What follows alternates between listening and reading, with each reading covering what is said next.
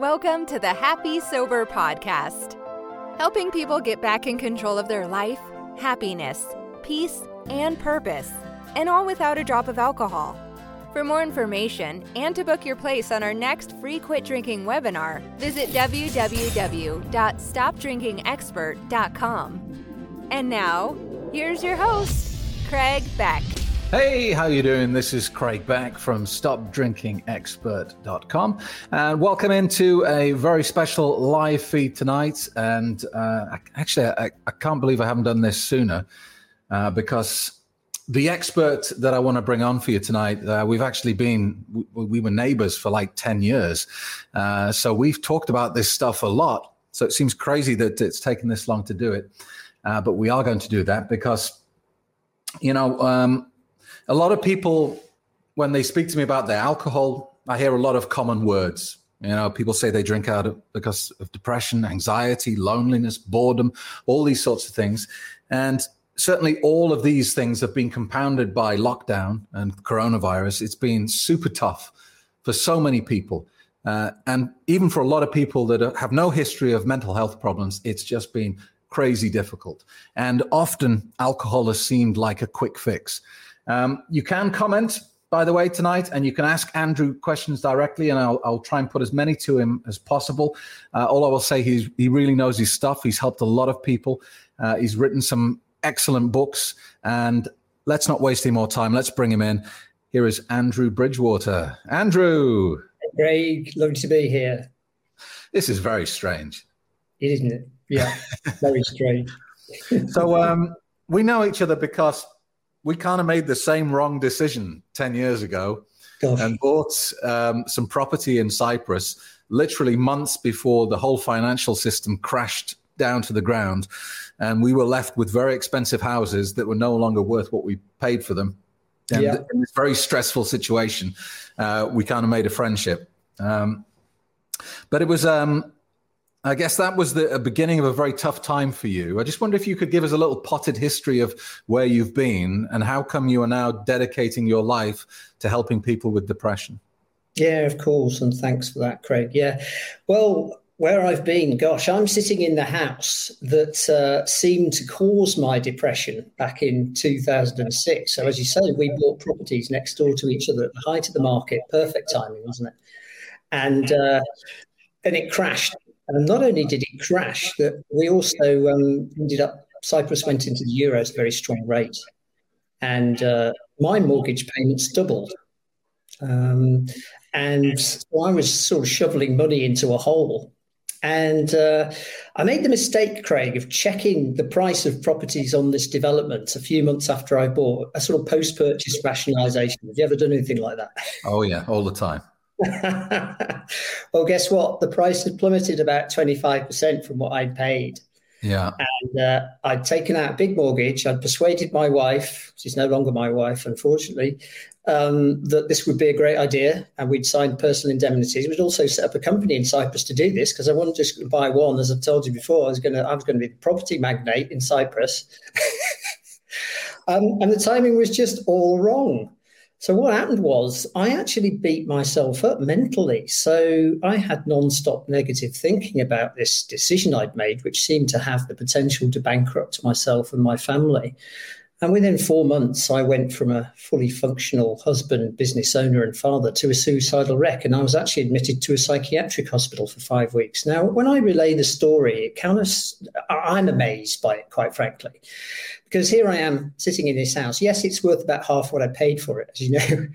Having said that, I'm not a Cyprus resident, and I get to help people deal with the sort of problems that I've had to deal with because all I was offered in 2006 was pharmaceutical drugs, which caused a number of side effects and caused me to put on a lot of weight, 4 stone to be exact. And just before I get into all of this, I want to be very clear, we're not offering medical advice here. If anybody is taking pharmaceutical drugs or any other medication prescribed by an expert, you must seek the advice of that practitioner who's prescribed it before coming off. So we're not offering any form of medical advice here. But what we are doing is sharing some stories. And I think often stories are very powerful because they demonstrate that when we hit problems in life, we can actually turn those around and not just help ourselves, but then shine a light for other people. who are struggling. And that's what I do now. So actually, I spent 5 weeks in psychiatric hospital, came out on heavy doses of medication. I actually stacked shelves in my local supermarket, Craig, to get out of the house because I was so afraid is the only way I can describe it. I didn't want to mix with anybody. And I kind of, the manager interviewed me, actually it was the area manager, and he said, why are you applying for this job at £6 an hour with these 3 university degrees that you got? And I told him the story, and he said, good for you, right, you start Monday. So that was the beginning of it. And then I got a job in corporate life about 3 months later, but I was still on medication for 2 years. As I say, it was, and that was sort of, I was zoning out on that. I was numbing out. I wasn't authentically me. And within 2 years of coming out of hospital, my marriage was over. I think that was the tipping point.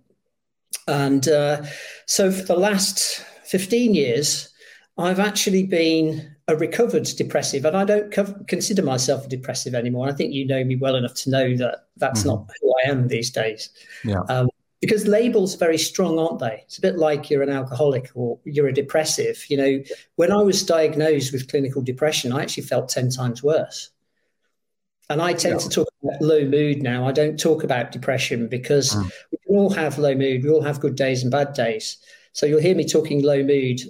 You might substitute the word depression, but it's a very loaded word, and it comes with lots of connotations. Well, like you said, it's the same with the word alcoholic. The word alcoholic implies that you're this terrible, broken person, and you can't do something that you should be able to do. You can't drink a highly addictive substance and not get addicted. What's wrong with you? And it's kind of, that's part of the reason that I didn't like AA is that, they won't let you progress unless you accept that badge. You're an alcoholic, you're broken, and you always will be. I mean, how depressing is that? It's like, no matter what you do, even if you don't drink for the rest of your life, you're still an alcoholic. Yes. You'll just have to call yourself a recovering alcoholic. Yes. Wow, thanks. I really, really relate to this because I was told that I would be at risk of depression for the rest of my life. And I made the decision to come off medication after 2 years because of the side effects that it was creating. But the weight didn't go straight away. It took me about a year to lose that weight, which had gone on in 3 months, would you believe? I was told to expect it as a side effect. Which isn't great for your mood, is it? Not really. But, and sometimes I think, as I've found recently, lockdown has affected me much more than I expected, anticipated, and even believed. And it really, I think the problem for me was it's just lingered. And every time in my head, I've set a date when I think it's going to be over. I said to my kids who live in England, I said, look, we won't swap Christmas presents this year. I'll come over in January. It'll be all over by then. And then I said February, and it's kind of lingered on. And actually, it's taken its toll much more than I expected. And I'm guessing that's going to be true for many, many people. It is, Craig. And as you know, I have a slot fortnightly on BBC Radio Oxford, and the number of people that are calling in who are struggling with their mental health for the first time through this pandemic. The mental health implications are only just starting to show themselves. We've had 13 months of this, and it's a big issue, and it does relate very heavily to alcohol, which is why I'm so pleased we're having this conversation. Yeah. Let's just say hello to a few people so they know we can actually see them, because we've got quite a few people here in the chat. Jane Garrick. Hello, Jane. Thank you for joining us. Lucy, welcome in. Lucy Galea. Greg's on board. Greg Snyder. We've got Michelle Ann, but she's got a terrible internet connection. It's perfect here in Cyprus today, which is very unusual. See Lisa from New York's on board. We've got people watching in Loch Lomond. Gillian's in Loch Lomond watching right now.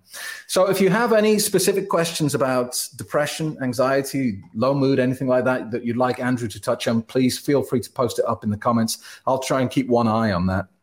One thing I wanted to put to you, Andrew, a lot of people come to me and they say, look, I'd like to stop drinking, but it's the only thing that helps with my depression. Obviously, I say to them, let me tell you that, your alcohol is not helping your depression, it's making it worse. And that's all well and good. And it sounds very nice and it's very logical and it's true, but it doesn't really help someone who's, in the pit of that depression. And actually in the short term, in that moment when they're feeling very low, alcohol is helping because it's like an anesthetic, and they're not really thinking about the medium or long term. They're just thinking short term, how do I cope? How do I cope in this moment? So what I really would love to hear from you is your kind of take on that, and how to break that cycle, and what is a healthier routine to get into in that sort of situation. Well, I've got lots of things I could say, and I am going to pepper the conversation with a lot of these because actually, as I lay there in hospital, Craig, heavily medicated, I resolved I would find out everything I could about how to deal with depression naturally, and it's amazing what I've come across. There's some tremendous stuff out there, but it's not necessarily in the mainstream. So, what I would say, people who are struggling with alcohol and thinking I want to medicate with alcohol, we know that you're just kicking a bigger can down the road. The problem is, as you've quite often said, alcohol is in the system 14 days. So you take that next drink and you're just making the problem worse because, as we know, alcohol is a depressant. I think there's almost a point, I call it the point of willingness. It's the point where you're no longer prepared to tolerate a level of pain. And we've talked about this before, haven't we? You talked to me about how you went to the doctor with a pain in the side. And the doctor, you didn't tell him how much you were drinking, I don't think. But I used to tell him that I drank 3 glasses of wine a night, but I didn't tell him how big my glasses were. But even that didn't tip you over the edge, did it? Something else had to happen before you actually decided you couldn't go on like this. What was that, Craig? Well,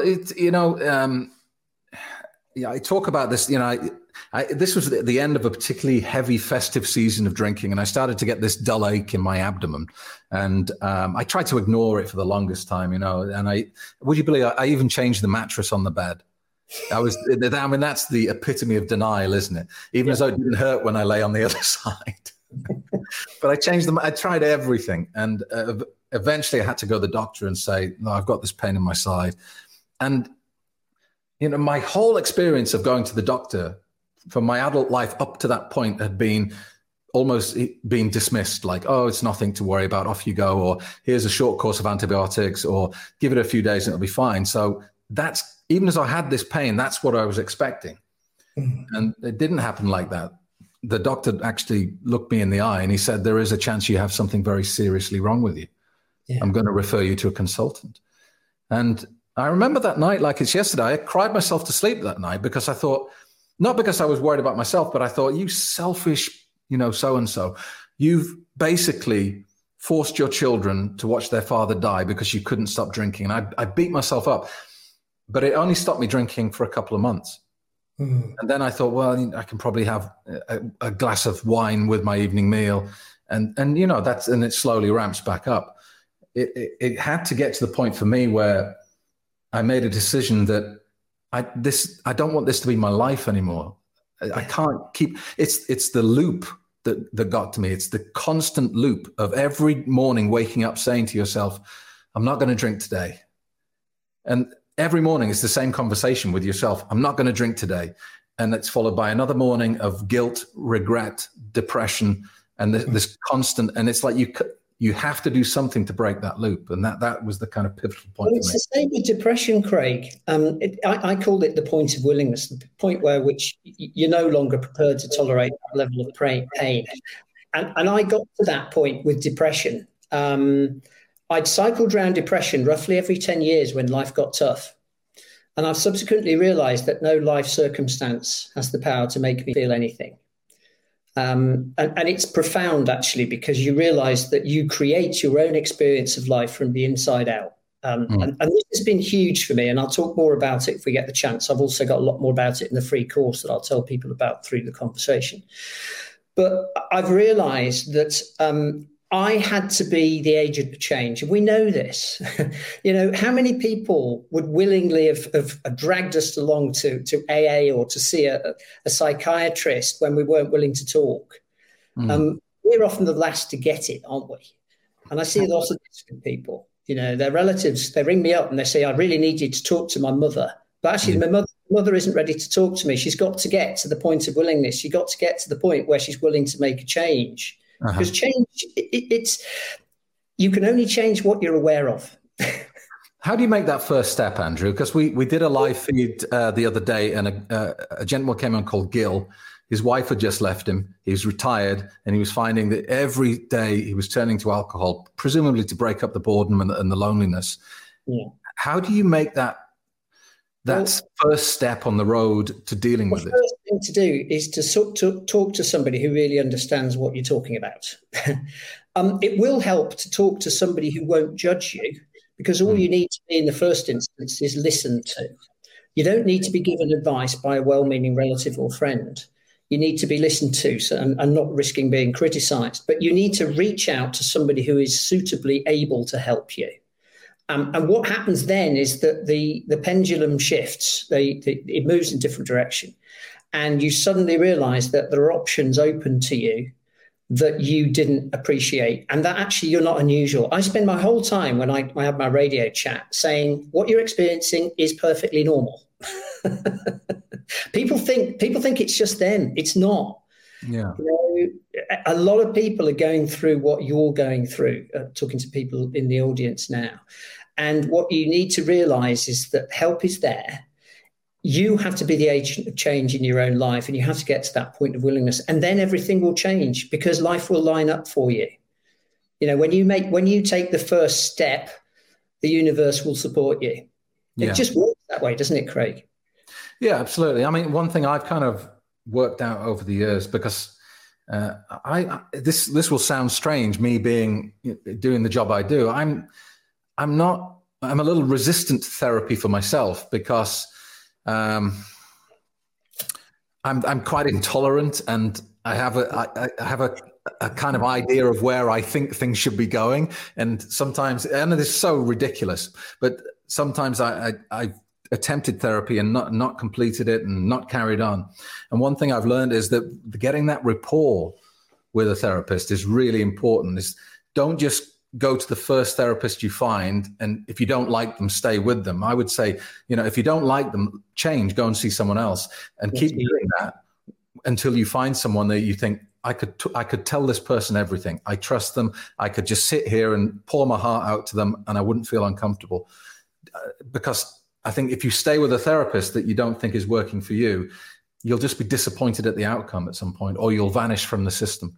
I agree with that totally. I had an outpatient psychiatrist when I left hospital, and I rather cruelly called him a one-trick pony because all he would prescribe was medication. There was no talking. I really needed to talk. I really needed somebody who got some understanding of what I was experiencing, because I became psychotically depressed, Craig. Psychotic depression is where you lose touch with reality. That's why I was admitted to hospital. I was a danger to myself because I wasn't capable of making rational, sensible decisions. Now, that's a very extreme version because I thought so negatively for 24 hours a day, 7 days a week for 4 months. It's very easy to do, actually. And when you actually see what you're doing to yourself, the magic trick ceases to be as compelling. So this experience that we create through the power of thought brought to life by consciousness is so vivid that we believe it. I believed my psychosis. I believed it. I thought the only person I recognized was my ex-wife. Everybody else I thought was an imposter. I was utterly paranoid. Now, I've given up feeling embarrassed talking about it because actually I know that I need to talk about it to help other people avoid going down that route. Yeah. It was very frightening, really frightening. But I now know that I created it beyond a shadow of a doubt. This house didn't create it. How could it have done? Absolutely. Okay. I'm just keeping one eye on the comments, Andrew, and a lot of people agreeing with you. Sinstra Mental says he's absolutely right. You've got to take that first step. It may be really uncomfortable, but a weight will be lifted off your shoulders. And I believe that is true as well. Darlene says, I'm in a spare room at my friend's house because of depression from my last relationship. That was 4 years ago. He truly burned me, and I was a social drinker before that. He drank, and when we split after domestic violence, I still can't stop. Not enough help here. And I guess there will be a lot of people who feel trapped. Yeah. Do you come across that often? People who say there's no way for me to go. There's just But I would say to you, that's in your thinking. It's not in the real world. And I know that's no compensation because your thinking is actually real. Thought is the most powerful force in the universe, isn't it, Craig? It causes people to start wars, causes people to do daft things like take their own life, and on a whimsical thought. And we live in this experience of thought 24/7. So what I want to talk about are a couple of angles on this. One is lifestyle, because I have made some lifestyle changes, as you know, and I'm not blowing smoke at my own backside, but at 59, I've got more energy than I had when I was 30. We go on bike rides, don't we? When you had an electric bike, you'd leave me for dead. But now it's a level playing field. I think I've got the upper hand for the time being. Look, in the interest of honesty, I only use my bike when you're here, so I don't portray me as a saint. Although I do have a treadmill behind me, so Yes, you see, that's a clothes horse, really, isn't it? But exercise is important, though, isn't it? Oh gosh, you know what? Exercise is nature's antidepressant. It's as powerful as pharmaceutical medication without the side effects, particularly in nature, because you drop into the vibration of nature. And I noticed you did a live when you came back from our cycle ride the other day, and you were more energized and energetic than I'd seen you for a while. And I'm not taking any credit for that, but I could see the difference. Yeah, absolutely. Darlene says she's not at the stage of taking her life. She just wants to close the chapter. And yeah, I guess it is taking that first step, but it does, sometimes when you're in that pit of despair, it's hard to imagine taking it. Is there a sense of you've got to fake it till you make it? You've got to take that step, even if you don't believe it's going to do anything, even if you're still questioning it? I think when life has got to a point where you think, is this all it is? There must be more than this. You start looking, you start inquiring. And as I say, nature or the universe has a wonderful way of supporting you when you do that. The worst thing you can do is do nothing and go into a pity party. We've all done that. Me too, by the way. And actually, sometimes hitting a point of willingness says, right, okay, I'm going to reach out. Talk to me. I'm quite happy to talk to anybody, no cost. I'll be talking about this through this conversation. Just reach out. We'll have a chat. We'll get on something like this. Hopefully, I can unhook you from the situation you're in, Arlene, because it's created through your thinking. I know that's no compensation to you, but Shakespeare knew this. Hamlet, Act 2, Scene 2. There's nothing good or bad, only thinking makes it so. That was nearly 500 years ago. He was a brilliant psychologist as well as a playwright. And yet most people, that goes right over their head. And it did with me until about 3 years ago when I had a massive insight about it. And my insight was around my self-created psychosis. Mm-hmm. So I created that psychosis. Wow, I'm creating my life experience moment to moment through my thinking. It's not my ex-partner. It's not the economic climate in Cyprus. It's not the government. It's not the prime minister. It's not the virus. It's me. Now, that is huge, because you're no longer a victim at that point. Yeah. But so straight away, you'll have a series of insights around this like I did. By the way, if you're watching and you'd like to talk to Andrew, his website is there on the screen just below his image. You can get in touch with Andrew. I'm sure he'll be happy to hear from you. You can also find out more about his books and his courses there as well. If you have any questions directly for Andrew about depression, low mood, or lifestyle, or anything like that, post them up and we'll put them to him. So, Andrew, how do you personally cope with the low moments in life? Because just because you're now, you're the smiling man in front of me right here, I'm sure you must have your low moments the same as everyone else. How do you snap yourself out of it? How do you get yourself back on track? I call it low mood, not depression. And we all have up and down days, the roller coaster of life. And I know that in some way I'm creating it. It's going to change. It always does. So the sun's shining here today a bit, isn't it? But actually, even if the clouds were here, we know the sun is always there. Whatever the weather is, there's always the sun behind it. And actually, life has our back, really. There is no way that life was designed to be a chore. And actually, when we deeply see that, we realize the universal life has our back. And actually, what we need to do is get out of the way, because what we can't do is be effective with a head full of unhelpful thinking.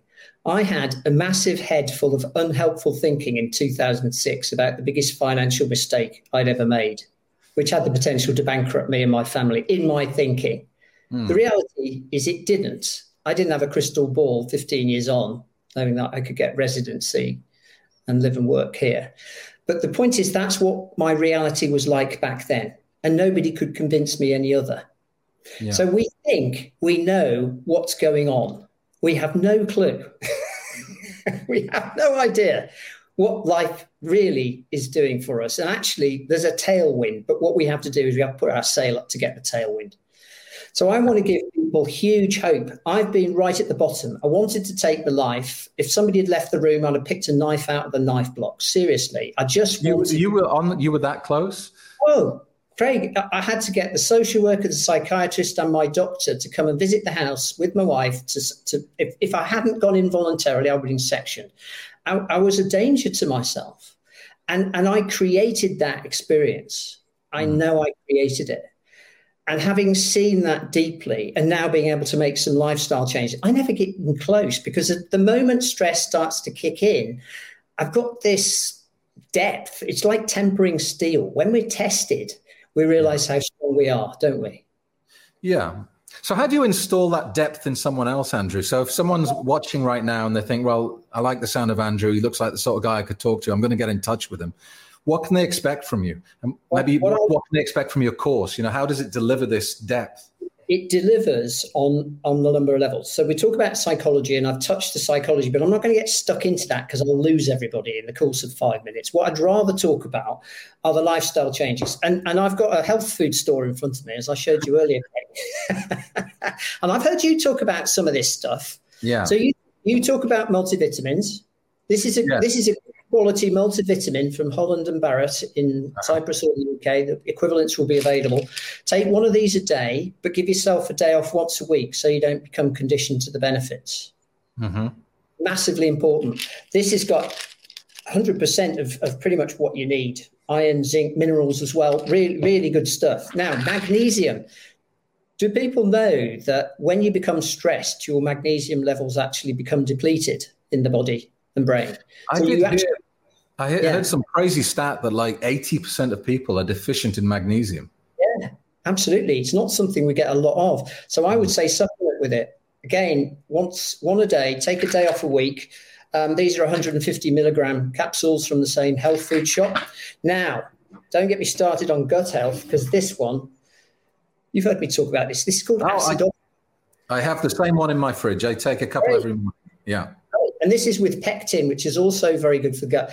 Did people know that 70% of your immune system resides in the gut? And also, the gut is the second brain. And there's something called the vagus nerve, which links the brain and the gut. It's a two-way street. So you can have a gut feeling about something, feeling in the gut translates to the brain. You can also get stressed in the brain, which translates to the gut, things like IBS or bowel syndrome. And when you understand this, it's massive for depression and anxiety, because depression and anxiety actually cause inflammation in the brain. So you can head that off at source with this stuff.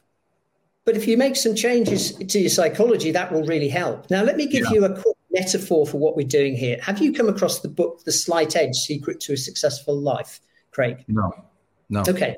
Let me give you, I'm going to ask you a simple question. Would you rather have £1 million today or a penny doubled in value every day, 30 days? So penny, 2p, 4p, 8, 16, 32, 64 for 30 days. Which would you rather have? Well, it seems like a trick question. I'm sure it is. So I'm going to say £1 million today. Well, most people go at a lifestyle change like they're trying to win $1 million today. Right.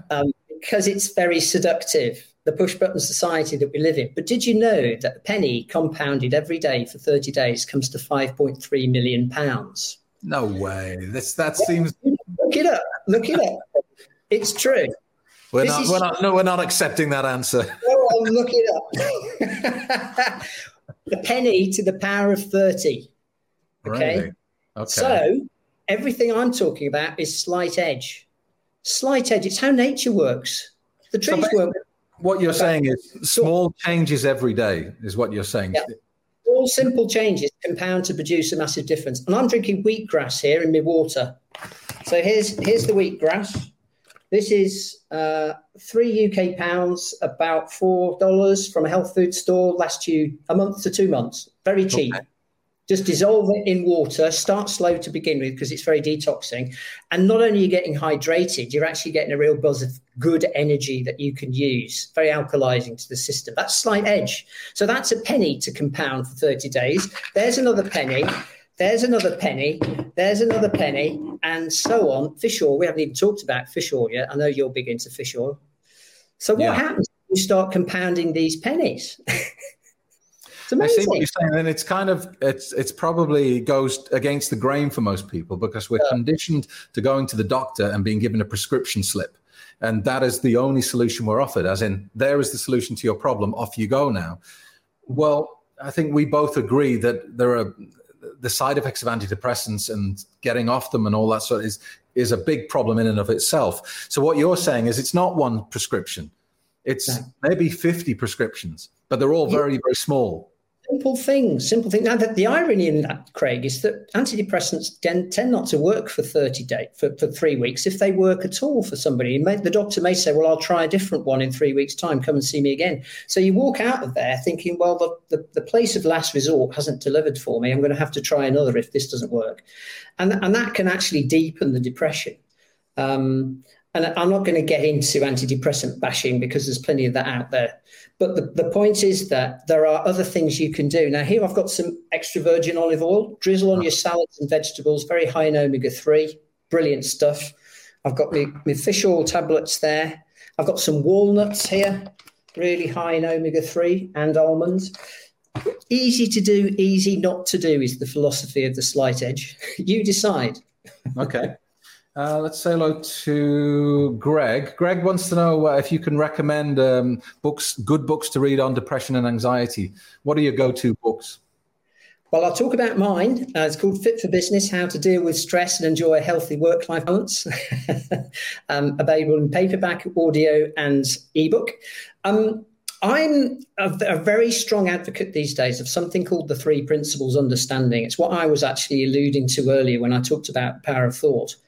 A gentleman called Sydney Banks brought it to the world in the early 70s, and I didn't come across it in any of my training as a psychologist, but it blew my mind away in 2013. And as you know, Craig, I had a much more serious financial situation in 2013 than occurred in 2006. I had a fraudster steal £150,000 from me here in Cyprus, which I've never got back and probably won't. And that fraudster is hiding out of extradition. And I couldn't have dealt with that in 2006. It would have been enough to push me over the edge. Yeah. Twice the value of anything I could have lost in 2006. But I actually realized I had much more resilience than I ever imagined possible. And anybody who's out there, who's doubting themselves, doubting their resilience at the moment, you're more resilient than you will ever realize. You really are. Absolutely. And I know you that thing that happened to you in 2013, you throw it away almost there, but that was a huge event in your life. If you had not learned what you'd learned previously, it could have been disastrous for you. It was, and it affected hundreds of other people too. And I know some people were really badly affected by it. And yeah, I still drive past his mother-in-law's restaurant on the way into town, and occasionally I get that feeling in the gut. But I've actually got to the point where I can say thank you for showing me how strong and resilient I really am. I spent £150,000 on my financial education. Mm-hmm. But there are more important things in life, Craig. I've got my life, I've got my health, I've got my family. I've got some wonderful friends. We realize what's crucially important in life. You've learned that more than anybody. Yeah. If someone comes to you, they're still heavily using alcohol because they firmly believe it's the only thing that helps. Is it a case that you can't help them unless they get rid of the alcohol, or is there something you can get started with them? Or oh yeah, we can get started, but I think there's only one way out. And I have to, you know this, I haven't had alcoholic drink since Christmas Day 2020, because having read your book, having read a number of other books, including Annie Grace's and one or two others, Alan Carr's, and coached a very severe alcoholic, I didn't want this attractively packaged poison anywhere near my system. Thank you very much. It has no place in my life, despite the fact that my grandfather died from bowel cancer. He quotes, enjoyed a drink, very heavy social drinking. Drinking is so rooted in the fabric, but actually, I went and watched the football yesterday, and I had a Coke Zero. Everybody around me was drinking the local brew, Keo, and I felt great about that. I felt great, not in a virtuous sort of way, but just thought I won't be feeling awful after this. Yeah, I have a clear head. I'm going to sleep well. I'm going to be ready for what we're doing today. So no, you don't have to quit alcohol, but I think what you will do naturally is quit it, because as you said, when you start taking these things, you don't need the alcohol anymore. And you only need the alcohol if you think it gives you some sort of benefit. It doesn't. It never does. Brian's just asking, is there a connection between ADD and depression and alcohol use disorder? ADD being? I guess that's attention deficit disorder. No, you see, it's another of these things. It's like ADHD is the same sort of thing, isn't it? Once something has a label, it acquires a momentum of its own, doesn't it, Craig? I don't believe anybody's an alcoholic for life. I find this whole labeling from AA really unhelpful. And I've got a family member who's going through AA at the moment, and the statistics on AA are rubbish, aren't they? Something like 95% doesn't work for them. And yet she's constantly being told that she's a recovering alcoholic and she'll always be an alcoholic. That's just a curse. Yeah. It's not true, in the same ways that I'm not a depressive. Yeah. Whatever the medical profession would have liked to label me as. I had some low mood thinking in a tough 12 months. So what? Who doesn't? Yeah. That labeling that people tend to do, to say you're broken, is very unhelpful, because if you believe it, if you accept it, if you accept that label, then you almost have a justification not to do anything. And the justification to carry on drinking, because if someone says you're an alcoholic, then you can say, well, it's not my fault then. There's nothing I can do. This is a crucial point, Craig, and it runs right to the heart of what we're talking about being your own angel, being a bit of a victim in life. Because when you are labeled with something, you're helpless. ADHD is one of the labelings of mental illness. The DSM-5 has about 400 of these labels, but they all boil down to the same thing. And do you know what it is? It's called chronic mental stress, otherwise known as overthinking. Chronic mental stress, otherwise known as overthinking, is at the root of all mental illness. Gosh, thank you for telling me that, because I can do something about that. I'm not stuck forever. I mean, it's perhaps one of my weakest areas, that I am a classic chronic overthinker. And, I'm an introvert.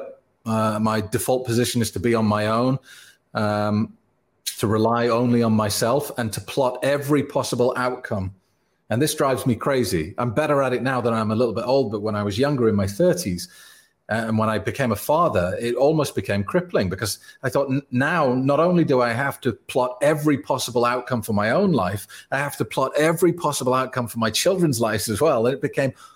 That's exhausting. So it's interesting that you say that overthinking is really just it's the root of all evil when it comes to this. It's the plague of modern life, Craig. We were designed with a physiology that's 50,000 years old, but we live in a society that our physiology is not well adapted to. So the way I describe it, so let's take anxiety. When you feel those anxious symptoms, that's an alarm. It's an alarm to say that your thinking is off track. Now, that's fine to know, but you'll be saying, well, Andrew, what do I need to do to bring my thinking on track? What you first need to do is that you are the source of that experience. And what happens when we have an alarm that's triggered unnecessarily? We learn how to switch it off, or we ignore it. Yeah. The problem is that we don't learn how to do that. I can show people how to do that. It's not a quick fix, but through a different understanding and through some lifestyle changes, you won't get hooked by your negative thinking. And the only times we suffer psychologically are when we believe our own negative thinking. Yeah. Perfect timing. Raj has just said, So how do you stop overthinking? And I'm Well, guessing you know that you're not a one fixed. Let me give you a metaphor. So you've got your foot on the accelerator and the rev counter's going at 7,000. You need to learn how to pull your foot off the rev counter, off the accelerator, which will reduce the rev counter. The first thing to know is that you are creating those symptoms in your body. Nobody else, no financial situation, no government, no person, no partner. You're creating them. Second thing to do in the moment is some proper breathing. Do people know about the 4-4? Not something I've talked about before. 4 seconds in through the nose. 4 seconds out through the mouth with the kind of whispered R effect. Now, you do a few rounds of that, your mind will settle on its own. Did you also know that anxiety never lasts more than 90 minutes? You take yourself out of the equation, the anxiety will go in 90 minutes. We're designed perfectly when we get out of the way. But what we do with our overthinking, you used the perfect metaphor the other day, it was a fire extinguisher stoked with petrol. Yeah. I love that. I'm going to use that. That's what we do. Yeah, exactly. Steve W. says, that's a big claim. The root of all mental illness is overthinking. Does the majority of the psychological academia agree? So there's no such thing as bad brain wiring. They don't agree, but let's face it, we have more of a mental health epidemic than ever we've had, and yet people are talking about it more than ever. So what's going on? We need a new understanding. We need a new paradigm. People used to think the earth was flat, Craig. Some of them still do. Well, yeah. We need a different understanding. And this three principles understanding of Sydney Banks is, I believe, the game changer in psychology. The founding father of modern psychology, William James, in 1890, said that one day psychology will have fundamental principles in the same way that electricity and gravity are fundamental principles. I believe these are the fundamental principles. Mm-hmm. And it's time we embraced them, because we're not solving the problem. We're really not. We're just going around in circles. How often in your experience of dealing with people with depression is the problem coming from something from their childhood that they've repressed? So they're not even aware of why they feel like this. This is a common thread, and relates particularly to things like PTSD, post-traumatic stress disorder. So what many experts would do is they would take you back to that memory and rerun it. So NLP type techniques, the rerun, the rewire. What do you call it? What's the name for it? Reframe. That's the one. Reframe. And actually, you don't need to do that because it's in the past. The only way it has the power to hurt you is if you put your thinking on it. The only place you can live is here, now. You can't live in the future and you can't live in the past. This is why people like Eckhart Tolle talk about the power of now. And when you deeply live in the now, things in the past or things in the future don't have the power to hurt you. Now, I know that there will be people listening to this and say, you don't understand, Andrew. I had this terrible childhood. I was abused. I was whatever. I had this awful partner. I used to cower under the stairs. And not being uncaring, it doesn't matter what's happened to you in the past. You can leave it behind. The last thing you need to do is go poking at the scab. It's not going to help it heal. Yeah. I mean, you must, I think one of the benefits you have, I mean, it sounds strange to describe it as a benefit, is you've been to the rock bottom. You've been, you were put into a mental institution. You were so low. So when people come to you and say, you say that this is all my creation, it's all well and good for you, but for me, life's really tough. You don't understand. Well, it looks like that. It does. And it looked like that to me too, Craig. There were some people in that institution who've probably never come out. It was really quite shocking. It wasn't the Victorian Asylum. They'd knocked that down 20 years before, but the practices and the ways were still like that. It shocked me, quite frankly. And as I say, the only recourse was medication. And yet there were other things that started to happen. One of the things about depression, Craig, is that you want to be isolated, don't you? Mm-hmm. You want to be on your own, and that's both a cause and a consequence of low mood or depression. It feeds itself. It's a negative spiral. So one of the things they did do in hospital, which was very, very good, is they got us cooking together. I was starting to feel some benefit by this point. And I have to say, antidepressants probably did save my life at that point. So I'm not going to bash them to death, but they had no role in my life for the rest of it. They gave me some breathing space to deal with the underlying causes of my problems. And I believe that's what they can helpfully do. But you're still left to deal with the underlying problems, and people have been referring to those. But what we were doing is we were starting to be encouraged to cook together, and we started to really enjoy each other's company as inmates. But the one thing you never did is you never asked anybody why were they there. It's a bit like prisoners. I gather they never ask, what put you here? It was the unasked question. Are you saying you never said to someone, what are you in for? Yeah. No, I didn't. Because it wasn't cool. Nobody did it. And actually, when you say if I'd said what I was in for, I'd have been laughed out of the place. What are you in for? Well, I bought a property I couldn't afford. You idiot. Yeah. So that, I guess they released you from that facility when they were convinced that you had the right medication, not when they were convinced you were cured. No, I wasn't cured. I was stopping. I was no longer a risk to myself or other people. Right. Because I was starting to see that life had hope. There was one day when my dad came to take me for a walk, and it makes me feel quite emotional, actually, when I think about it. He took me for a walk. It was May. I was actually in that hospital 16 years ago at this time. And he took me for a walk, and I started to see in the UK that the flowers were out, the birds were singing, and I wanted to live again. And something happened at that point. I decided that I was going to come back. I no longer wanted to die. And that sounds ridiculous, but I had to get to that point. While I wanted to die, that was what was going to happen. Yeah. It's just an interesting comment from Turkish Jade here. Says, any circumstance or life event can be forgiven, and that's awesome. Anything, absolutely. I mean, is forgiving yourself an important part of this process? We've all made mistakes in the past. Some of us have made mistakes that have, profoundly hurt other people and things like that. How do you get people to release that?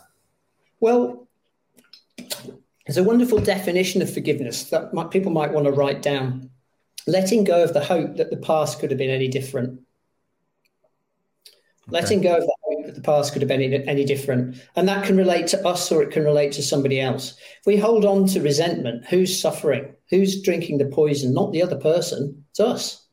Similarly, if we want to hold on to and not forgive ourselves, we're simply postponing our own happiness. We can't be happy while we're unforgiven ourselves. I've had to forgive myself for that financial decision I made back in 2010 with the fraudster. It was introduced by a friend of a friend. I knew him for 3 years. Turns out he was a complete crook. But he hid it very well, very convincing. I could have not forgiven myself for that. I made a silly mistake, but I can't beat myself up for the rest of my life about it, Craig. I have to move on. Absolutely. And just want to say hello to Raj, who, having listened to this conversation, has decided to go and get some help. He's going to get in touch with Smart Recovery after this. So that's fantastic. And the message I think we're both trying to get across here is just take action. Just do one thing.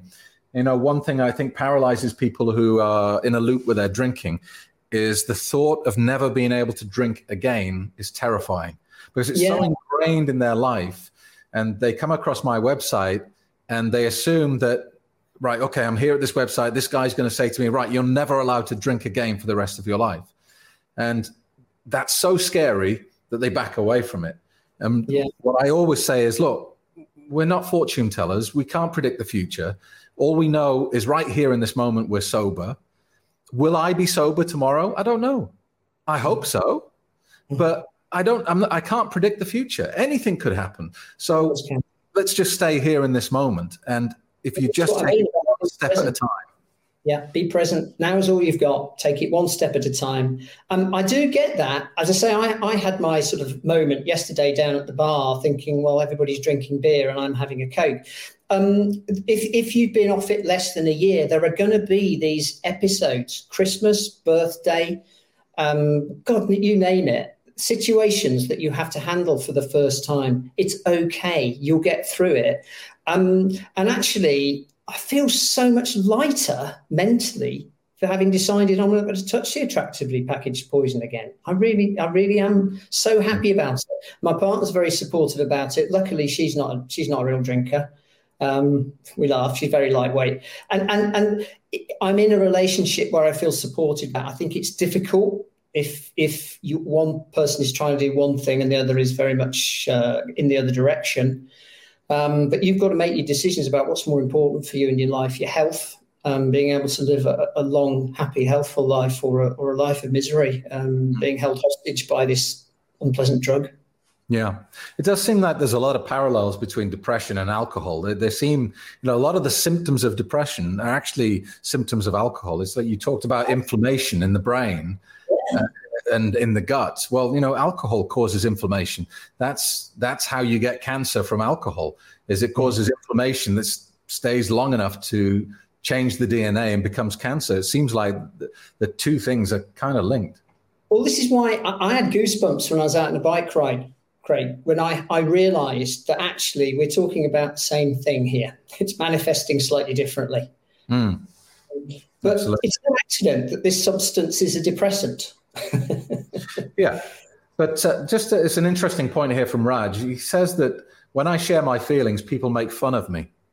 And I guess there's a lot of that. That's that over sort of macho manly thing. And there's a correlation with alcohol here because, you quit drinking in front of your mates who you've been drinking with for years, and they're going to insult you. They're going to call you all sorts of names. Yeah. Men sharing their feelings I think it's getting better, but it's still a taboo in certain cultures. There's a wonderful book I recommend to people. It's called The Power of Vulnerability by Brené Brown. She's a Harvard professor. She writes a very accessible book full of lots of very practical stuff. When we're vulnerable, and I mean appropriately vulnerable, we connect with people in a different way. If we are being vulnerable for the right reasons, we're not having a pity party, and yet people aren't giving back to us, then we've got to say, what's this relationship all about? I've heard you say this with alcohol. Sometimes we've got to make some tough calls when we're stopping drinking. Who we're hanging out with. Well, sometimes your friends are not really your friends. They're just people who like to do the same drug as you. And I think the height of my drinking, I had about 2,000 friends on Facebook, and as you will know, I have about 95 now. I'm much less popular now. I don't drink, but they weren't friends. They were people I'd met in a bar. Yeah. And it's different, isn't it? Yeah. Let's have a look at these comments here. Madeline says, I'll be sober 5 years in August. I've changed my life completely in that time. I've never been happier. I found the real me after drinking to oblivion for 30 years. Gosh. Amazing. Ronnie says, Andrew looks like a tough boxer you don't mess with. You should. I'm not a big guy, my Craig. Have you ever had that before on the live stream? Have you ever been? No, it's obviously working. Everyone's doing. You've got people watching you, Andrew, going, "Oh, I'm not going to mess with him." I'm a big softie. Good Lord. Interesting point here from C. Lisa. She says Facebook is the devil too. Social media must play a role because it's a distortion of reality, isn't it? Well, it's called toxic positivity, isn't it, Craig? So this sense that whenever you post anything on Facebook, it's veneered. So you put the happy stuff. You don't put the crap stuff. Very few people do. Some good, honest people do. But the reality is it looks like everybody else is having a great life except me. And there's a wonderful documentary called The Social Dilemma, which I'd urge everybody to watch. It was on Netflix a while ago. It's probably come around again. And I think it opens your mind to what's really going on here. And again, we need to use social media consciously with awareness rather than be sucked into the myth and the lies, because, that's what's going on there. Yeah. Shira's just commented, and Shira actually did the copy check of my book. She's very talented at what she does. It makes a good point here. She couldn't figure out why she was so lonely. She had loads of friends, but then she worked out they were just bar friends. So now she's having to kind of construct a whole new social circle that doesn't revolve around drug use. Do you get a lot of people coming to you where actually the source of the problem is loneliness? Yes. Definitely. And as I say, loneliness is a cause and a consequence of depression. So they're stuck in that spiral somewhere and they can't find the way out. It's like a maze you haven't got a map for. But actually, I've heard you talking about loneliness, and we can reach out to people. I was talking on the radio about that this week. As a result of 13 months of lockdown, a lot of us have formed habits where we're not seeing each other socially. So we are going to have to push through the habits. And the purpose of a habit is to take stuff off our mind, isn't it? It's the same with drinking. So we drink unconsciously, which releases our ability, well, potentially to do other things. Although if you've drunk a lot, you're not going to be able to do that. But the point is that with loneliness, you need to interrupt the pattern. And lockdown has been a real enemy of loneliness, hasn't it? Yeah, absolutely. And I'm thinking, loneliness, you may not consider this, but might actually just be a symptom of your depression. Because like you say, when you're depressed, you don't want to do anything. It's counterintuitive, because really you should be spending time with people and, filling your day with stuff. But actually all you want to do is just be on your own. And hence you can probably label that loneliness, and maybe you're actually depressed. Well, yes, but again, where does depression meet a bad day? I think I would urge us to use caution with this word depression. It's chucked about very readily. I knew that as soon as I said it. I knew he's going to pull me. He's going to pull me up on this word. I do, because I talked to you about it on the bike ride the other day. But the point is that the moment we label something as depression, it has a momentum of its own. When we label it as low mood, we're having a tough day, then we can deal with it. And what we need to feel is that we have agency. We have the ability to influence our situation, and we always do, however bad it looks. Okay, we're approaching an hour of conversation here, Andrew, so we're going to wrap up. But I think it'd be helpful, because there will be people listening thinking, I want to take the first step. Perhaps I don't want to go direct to a therapist. I know you have an online course and you have some free resources for people. Do you want to talk us through what you've got? Okay, well, I've got the website there, thementalhealthcoach.net. I've set it up deliberately in this lockdown to help people with free resources. So there's a course there called 7 Steps to Natural Stress Relief. It's an audio course. It'll take you through some of the things I've been talking about and a lot more, like relaxing the mind and body, some more about the psychology, the best ways to exercise for maximum effect for your mood. That's free, completely free. It's really chunky stuff. People would pay $50 for it. You'll also get 50% off my paid mood and food course, which will reduce the price to £13.50 or around $18, which is peanuts. And I'll also give a free 30-minute consultation to anybody who wants it. And I mean that, to anybody that wants it. So there you go. You heard it. If you're down, if you're suffering with low mood, if lockdown has hit you harder than you expected, and you want someone sympathetic just to listen to you and hear your situation, and then you can decide where you're going to take the next step. Andrew is there. His website detail is on the screen now. I urge you to get in touch with him. As you heard it yourself, 30 minutes free to anybody who wants it.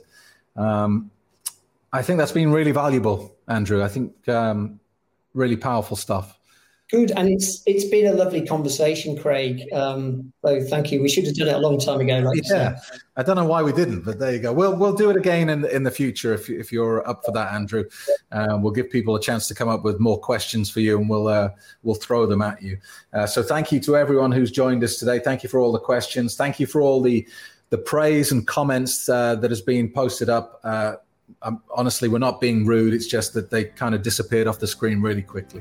So, Andrew, thank you very much. And everyone else, thank you as well. And hopefully we will speak again very soon.